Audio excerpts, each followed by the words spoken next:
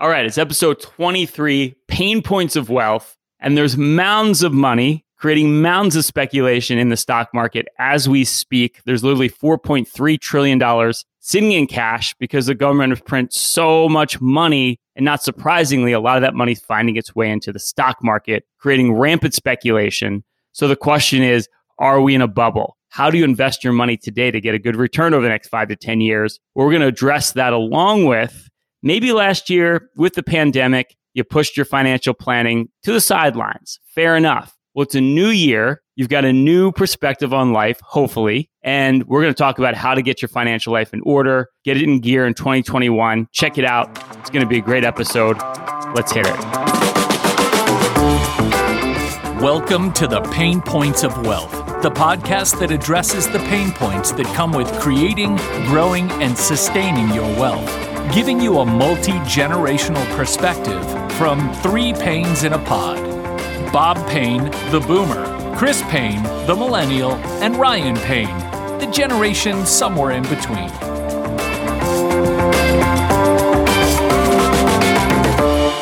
Hey, Ryan, it's like let the good times roll, right? We have money rolling into the stock market from cash on the sidelines. Like you said, 4.3 trillion. That's up 800 billion from the end of 2019. So even though we're at all-time record highs on the U.S. stock market, making 52-week highs everywhere else in the world, there's more money going to the sidelines than there is going into the financial assets. That's not going to last long. And meanwhile, you've got Congress about to enact another hefty stimulus package equal to 5% of the gross domestic product. So yeah, surprisingly, it's going to find its way into the stock market. No surprise at all. This is where these big bubbles are formed, and I think a big bubble's coming. Well, the scariest thing about it is that this money, to your point, Dad, is going to be going into the stock market. The question is, where is it going to go? And it's not going to go into like places that we're advising, like, hey, invest in a diversified, risk-adjusted portfolio. No, they want to invest in things like Bitcoin, SPACs, special purpose acquisition corporations, new IPOs, companies that don't have any earnings, the quote unquote sexy trades. They're not interested in investing for the long run. They're interested in the quick buck. And to your point, Dad, that's probably what's going to lead to a bubble. So, Chris, you're telling me that the majority of people out there, when you ask them, are you a conservative investor or a speculator? They'll say, I'm a conservative investor. But how much Bitcoin should I buy? That doesn't sound like it connects, does it? Well, I think we're in the middle of it right now. I mean, like literally, I was talking to this guy on Venice Beach the other day. Young dude, showed me his phone. He's got $100,000 now from all the investing he's done buying things like GameStop. Right? GameStop is like an old school video game store. It's like, when you used to go to Blockbuster to buy your videos. All that stuff's digital now, yet the stock is just going rampant right now just because there's so much speculation. My buddy was telling me he was in his Uber the other night while his driver was speculating on stocks, right? So it's like it's all around us right now. But the big question is, and Bob, you and I talked about this before, is you just don't know when the bubble's going to burst. There's that famous quote by Alan Greenspan, who was the Fed chair back in the mid-90s. And he talked about irrational exuberance in like 1995, 1996. And the market bubble didn't burst until 2000. So you can be way early on these things. And I think it's impossible to really know. We know we're in a speculative time, but how do you really know when the bubble is actually going to burst? Well, that's the thing. Risk is something only recognized in hindsight. But there's lots of signs along the road to perdition, right? You have $500 billion worth of options on individual stocks traded last week alone, the highest single day level in the history of the options market. And that goes all the way back to the early 70s. You also have the lowest amount of bearish bets, the lowest amount of puts being bought in the history of the stock market. So you have the lowest level in years on people bearish, the highest level in the years of people being bullish.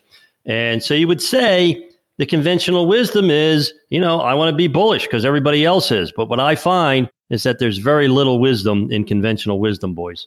Yeah, that's absolutely true, Dad. And this is why it's so important that you have to have parameters around your investments, sticking to a discipline. In our case, it's an allocation, making sure that everything that you own is matching its target percentages. Otherwise, it's just a free-for-all. As John Wooden said, people don't plan to fail, they fail to plan. Yeah, it's a good point because it's like, when do you sell, right? That's the big question. And the problem is Wall Street's not going to tell you ahead of time. We make fun of Wall Street all the time as one of the my favorite themes of our show.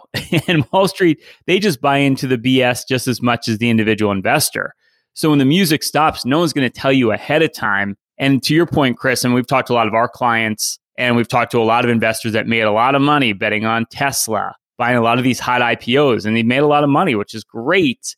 But the question is, when do you dial back on the risk? And if there's not already a discipline in place that says, well, I'm only going to have X amount of my portfolio in a lot of these more speculative trades, then you could just keep riding it.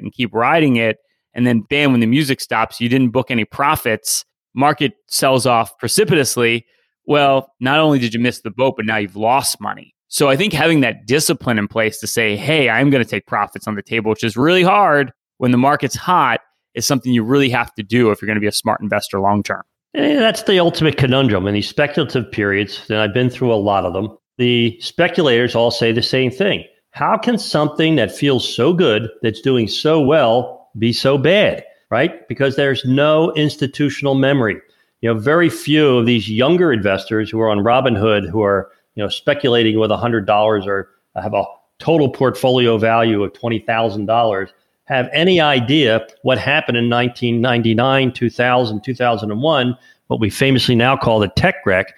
They don't realize that something that's up 100% can go down 100%. They think that there's, these companies that are going to be really profitable, but they're going to be really profitable 20 years from now, aren't going to drop somewhere between now and 2040. Well, Dad, you mentioned something really interesting, investing on feelings. The only feeling that you're going to feel, you might feel good today, but at the end of the day, you're going to feel bad when your investments are tanking. So I think that's why it's really important to have an IPS. And I know most of you think IPS stands for investment policy statement. What it actually stands for is investment positioning system. Always know where you're going, right? Always have a goal in mind, and your investments should be on a path in the same direction as what your goals are.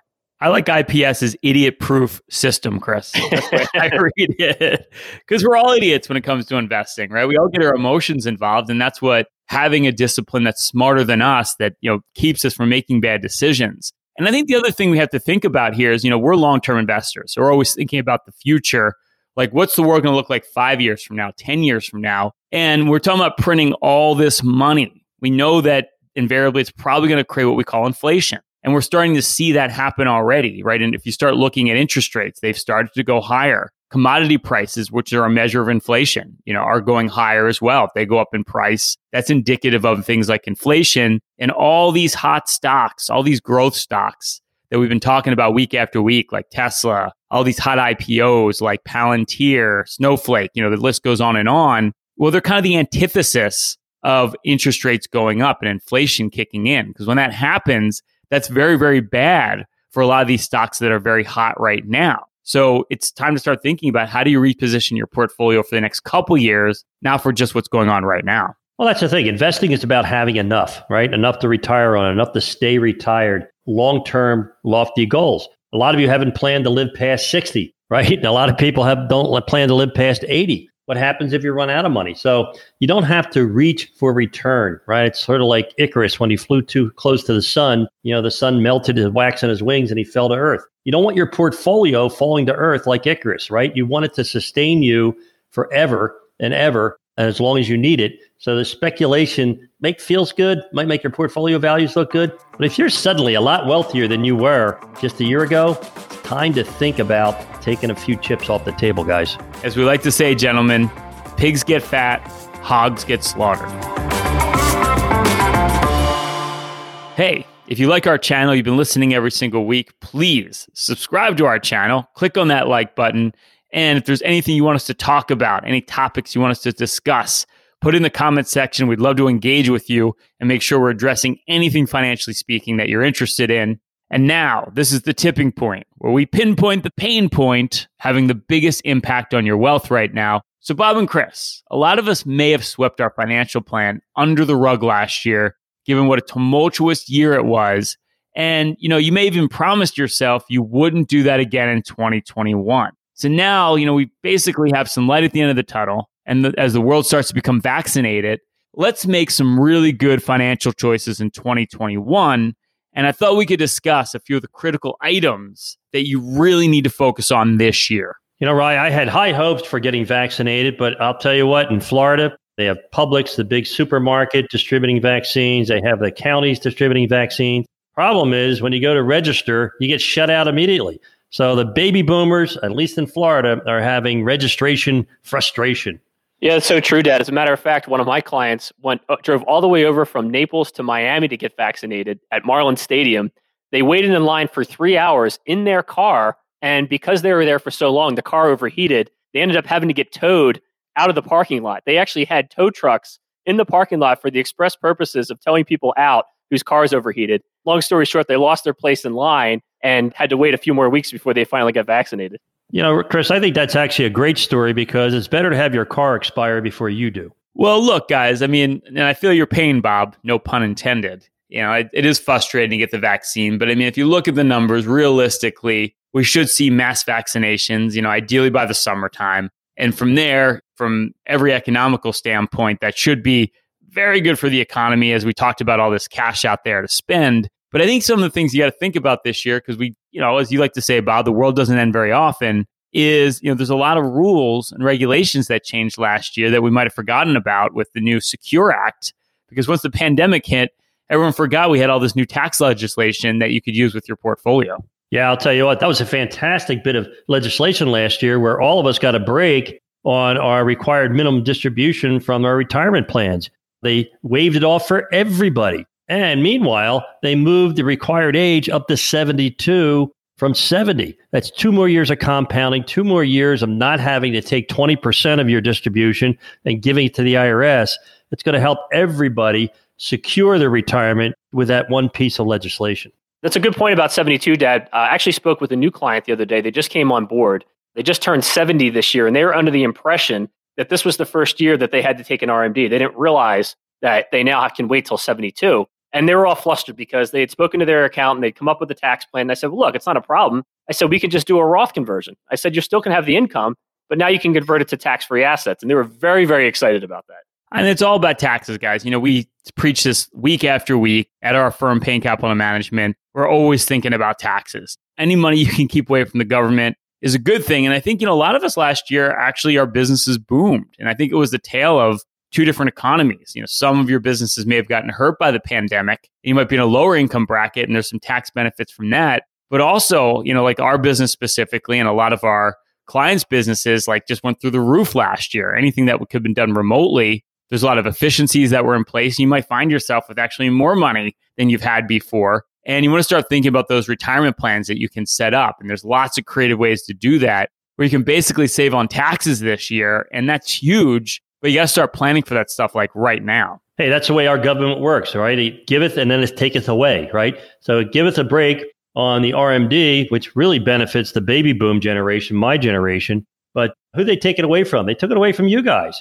Because now when you inherit an IRA and when you inherit your parents' 401k, there's an enormous amount of money in those retirement plans. Now what the IRS makes you do when you inherit this money is distribute it within 10 years. Now, baby boomers, you know, they made a lot of money, but I'll tell you what, millennials are now taking over those jobs or in high incomes. When you start taking a required minimum distribution from a large inherited retirement plan, it's going to push you into the maximum bracket and you're going to pay maximum taxes to the IRS. And I think it's coming. I mean, taxes probably are going up. I suspect with all this money the government's printing, someone's going to pay the piper at some time, and I suspect it's us. So you really have to start thinking about how to protect your money from taxes. And I think it's one of these things where, you know, we mentioned millennials right now, 75% of the workforce in the next 2-3 years is going to be millennials. You're going to be in your peak earning years, and we're seeing this with our firm. And, you know, you really have to start getting serious about where you're putting your money, you know, basically when you want to be financially independent, all these questions maybe you didn't ask yourself before, but, you know, the stakes are becoming a lot higher now as you're making more money and as taxes are going potentially up. Like these are real decisions you're going to have to start making that you probably didn't really think was important before. Yeah, you absolutely do have to get real about your finances. And Dad, you mentioned earlier about passing on IRA assets to your heirs and the fact that they're going to have to spend that money down within 10 years. I spoke to a client the other day and we had talked about their children inheriting money. And their comment was, well, I've already given my kids enough, Dad. I think you could probably identify with that. And I said, yeah. I said, you're also going to give them now a tax headache. And he was like, okay, that makes sense. Let's talk a little bit more about this. Well, that's the whole point. Every year, I have my doctor's annual physical on my calendar, ready to go this summer. I always take February as the month where I update my own financial plan personally. This is an opportunity as you gather your tax documents to put everything together and sit down with your financial advisor and do your annual financial physical. Because this way you can see if you're paying any unnecessary taxes. Maybe you're taking income from a taxable bond investment, should be in municipal bonds. Municipal bonds are going to do really well under the new administration because a big promise they made was to tax the daylights out of you. So let's do what we can to protect our income and protect our net worth from the big brother down there in Washington. The big picture here is what we always preach, guys, is like, have you ever had just an overall financial plan done for yourself, right? Ever start to model out what that financial independence looks like? And I think to me, Chris, our whole firm is based on the fact that you plan first, then you decide what to do with your money. Yeah, that's absolutely true, Ryan. And one of the things that we offer as a firm is our 360 portal, which basically not only is it a place where you can keep track of all of your assets, but it also has a thing like a vault, an electronic vault, where you can keep things like important estate documents, your tax returns. It also gives you the ability to have someone else access it. Like, for example, Ryan, believe it or not, you're actually my executor and you actually have access to my eMoney portal. So God forbid, if something were ever happened to me, you would have to make sure that money all goes to Dad. So much power, Chris. Yeah. We'll see where that money goes. Well, that's the key. If you have the 360 financial portal or something like that, you're in a position every day to assess your overall investment health, your overall retirement health. We call it the A to B process, making sure you're getting from where you are now to your goals and your dreams and doing it net of inflation, doing and running what if scenarios. What if you lived to 100? What if you lived to 90? I play golf with a guy. He's 93 years old and he just ran out of money because he didn't plan on making it past 85. Well, some of you are going to make it past 85 and you better be prepared because healthcare costs are going through the roof. And the way to do it is to simply run an A to B approach, a wealth projection, do it once a year. Hey, do it once a day if you feel like it, but once a year is sufficient. You want to all be financially safe. Bob, Chris, and I have now spent a collective 70 years helping individuals just like you with their planning and investing. This is literally what we do every single day. Everything we teach you here on this podcast, along with some due diligence of your own, can help you get ahead financially at any stage of your journey. But if you have over $500,000 saved and you want a more hands-on approach and guidance, you can apply for a free financial review. Simply go to www.paincm.com/financial plan or click on the link below. We can put together a full audit of your investments, the fees you're paying, tax optimization, and a complete savings and income plan to ensure you're on the right path to achieving financial independence. Simply go to www.paincm.com/financial plan to see if you qualify for a free financial review. All right, it's the hidden facts of finance, random financial facts that may surprise you or even shock you. All right, guys, let's get to it. Bob, Japan was one of the biggest stock markets in the world for a time in the late 80s. Making up 45% of the global market capitalization. Japan now only makes up 8% of that total. It was a wild ride back in those late 80s, Bob. I'll tell you what, it was a wild ride and was a big wake-up call for the good old US of A, especially when these Japanese investors came over and they bought Pebble Beach, our best golf course. It depressed every golfer in the country. That was the end of Japan. Once they took over our golf course, it was over. They're now down to 8% of the stock market capitalization of the world, just where they belong. Wow, that's very economically sound. That's the reason it happened. But anyway, Chris, during the Trump presidency, the S&P 500 annualized 13.9% a year, which is only slightly higher than when Obama was president at 13.1% a year. So basically, the market was almost identical under both of their tenures. I don't know if you guys heard the press conference the other day when Tim Cook announced that just because Biden had become president, they were no longer going to sell any more iPads. Actually, that's not true at all. That never happened. Companies do not care who is the president. Companies are in this business to make profit, and therefore, the market does not care who's in the White House, just as long as somebody's in the White House. Making a note. Bob, nearly 87.5% of U.S. GDP is generated by the private sector outside the government's direct reach. Kind of speaks to the last thing we just talked about. Further demand for U.S. stocks and the goods U.S. firms produce is fully global. Nearly 40% of U.S. firms' revenue stems from outside the U.S., mitigating American politics' influence, and supply chains as well are similarly global. Hey, Ryan, that's a lot of GDP coming from the private sector, as it should be. And the government doesn't have that big of influence because we're in a global economy. Not only do we do business overseas, they do lots of business with us. And the last time I looked, when we elect the government, we don't elect the government for Germany, and Germany doesn't elect the government for us. So we have to focus on the fact that we invest in companies both here and abroad, and there's lots of business being done everywhere, lots of opportunities, not just in our market, but also in the emerging markets. The other thing to think about is we're inextricably linked to the globe at this point. You know, you hear a lot about like we should ban Chinese companies. Well, do you like your iPhone? Is what I always ask, because all the parts come from China. So I think at this point it's impossible to say that we're going to be more protectionist and we're going to go inward, given the fact that at this point, you're right, it is a global economy. Hence, Capitol Hill doesn't have as big influence over the markets as the media would like you to believe. You know, I always say, Ryan, do you want to be right or do you want to be rich? And right now, you've hit China's the number one performing stock market in the world. It's up 4 times what the S&P 500 is up this year. I'm not a big fan of China, but I certainly do like making money. And we're making money in China right now. I want to be right and rich, but that's just me. Chris, I gave this stat earlier in the show, but it bears repeating. Millennials will account for 75% of the U.S. workforce by 2025. Man, oh man, that's a lot of millennials running the show. Well, you know, so many folks out there talk about how millennials are entitled and lazy and all this kind of stuff, but our society is becoming more productive. So what I would say to all of you out there, non-millennials, is stop giving us a hard time, because chances are you're going to be working for us. 2025?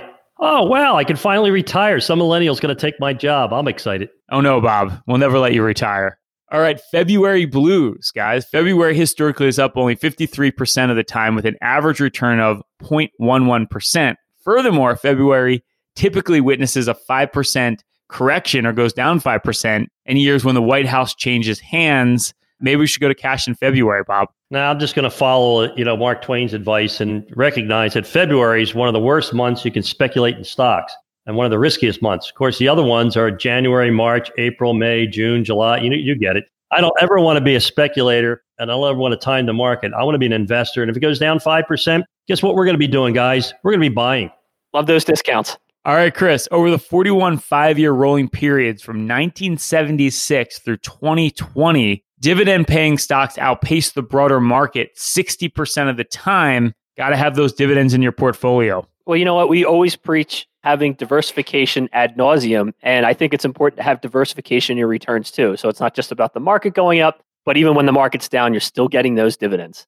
All about cash flow, baby. All right, guys, well, another great episode, Pain Points of Wealth. If you're into our content, please subscribe, click that like button, put some comments in the comments section. We would love to converse with you.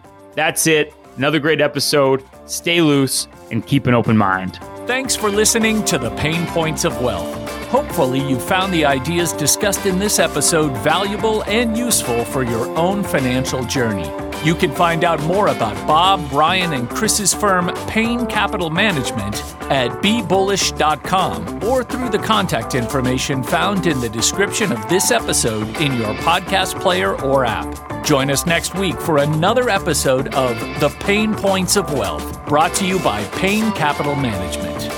Information provided on today's show is provided for informational purposes only and does not constitute investment, tax, or legal advice. Information is obtained from sources that are deemed to be reliable, but their accuracy and completeness cannot be guaranteed.